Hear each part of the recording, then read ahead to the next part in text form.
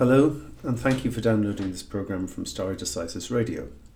In the case we are looking at in this program, the Supreme Court had to decide if a person who was using a car unlawfully could be convicted of the offence of aggravated vehicle taking if there was no evidence that he was driving in a dangerous manner at the time of a fatal collision.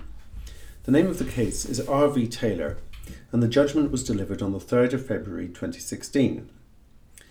In 2012, Mr. Taylor, the appellant in this case, borrowed a truck from a friend in Exmouth to pick up somebody from Exeter. Unfortunately, the truck did not belong to the friend but to the friend's employer, and the employer had not consented to Mr. Taylor's using it. After picking up the other friend in Exeter, Mr. Taylor collided with a motor scooter. The scooter went under the wheels of the truck and the driver was killed. After this terrible incident, Mr. Taylor was found to be over the legal drink driving limit, but there was no evidence to suggest that the manner of his driving was at fault, or at least insufficient evidence to put a case of dangerous driving to a jury. As a result of the collision, Mr. Taylor was charged with 5 counts, only 2 of which concern us. Count 3 was the charge of aggravated vehicle taking, and Count 4 was the charge of causing the death of the deceased while driving uninsured. While the trial was pending against Mr. Taylor, the Supreme Court gave judgment in another case called R.V. Hughes in 2013. The Supreme Court held that the offence of causing death while driving uninsured required proof that there was some element of fault in the control of the vehicle by the accused, which had contributed to the death of the victim. When Mr. Taylor's trial commenced, an application was made to strike out the charge of causing death while uninsured, in light of the decision in R.V. Hughes. The prosecution accepted that there was no fault in the manner of the appellant's driving, and the court directed a verdict of not guilty. An application was then made for the charge of aggravated vehicle taking to be disposed of on the same grounds. That is to say that there was no evidence that Mr. Taylor's driving was at fault. It should be said that the offence of vehicle taking, which arises when a vehicle is used without the owner's consent, is a relatively minor offence. It carries a maximum penalty of 6 months imprisonment. It only becomes aggravated vehicle taking if the user of the vehicle goes on to cause injury or damage in certain circumstances. The court found against Mr. Taylor on that point, but allowed an appeal to the Court of Appeal. They found against him as well, but certified a question to the Supreme Court on a point of general public importance. The question was, is an offence contrary to Section 12A1 and 2B of the Theft Act 1968 committed when, following the basic offence and before recovery of the vehicle, the defendant drove the vehicle and without fault in the manner of his driving, the vehicle was involved in an accident which caused injury to a person? End of question. The unanimous judgment of the Supreme Court was delivered by Lord Sumption. He approached the question from 2 points of view.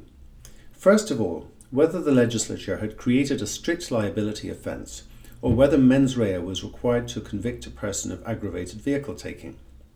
Secondly, in light of the decision in R.V. Hughes and other similar cases, whether the Supreme Court could depart from its own prior decisions.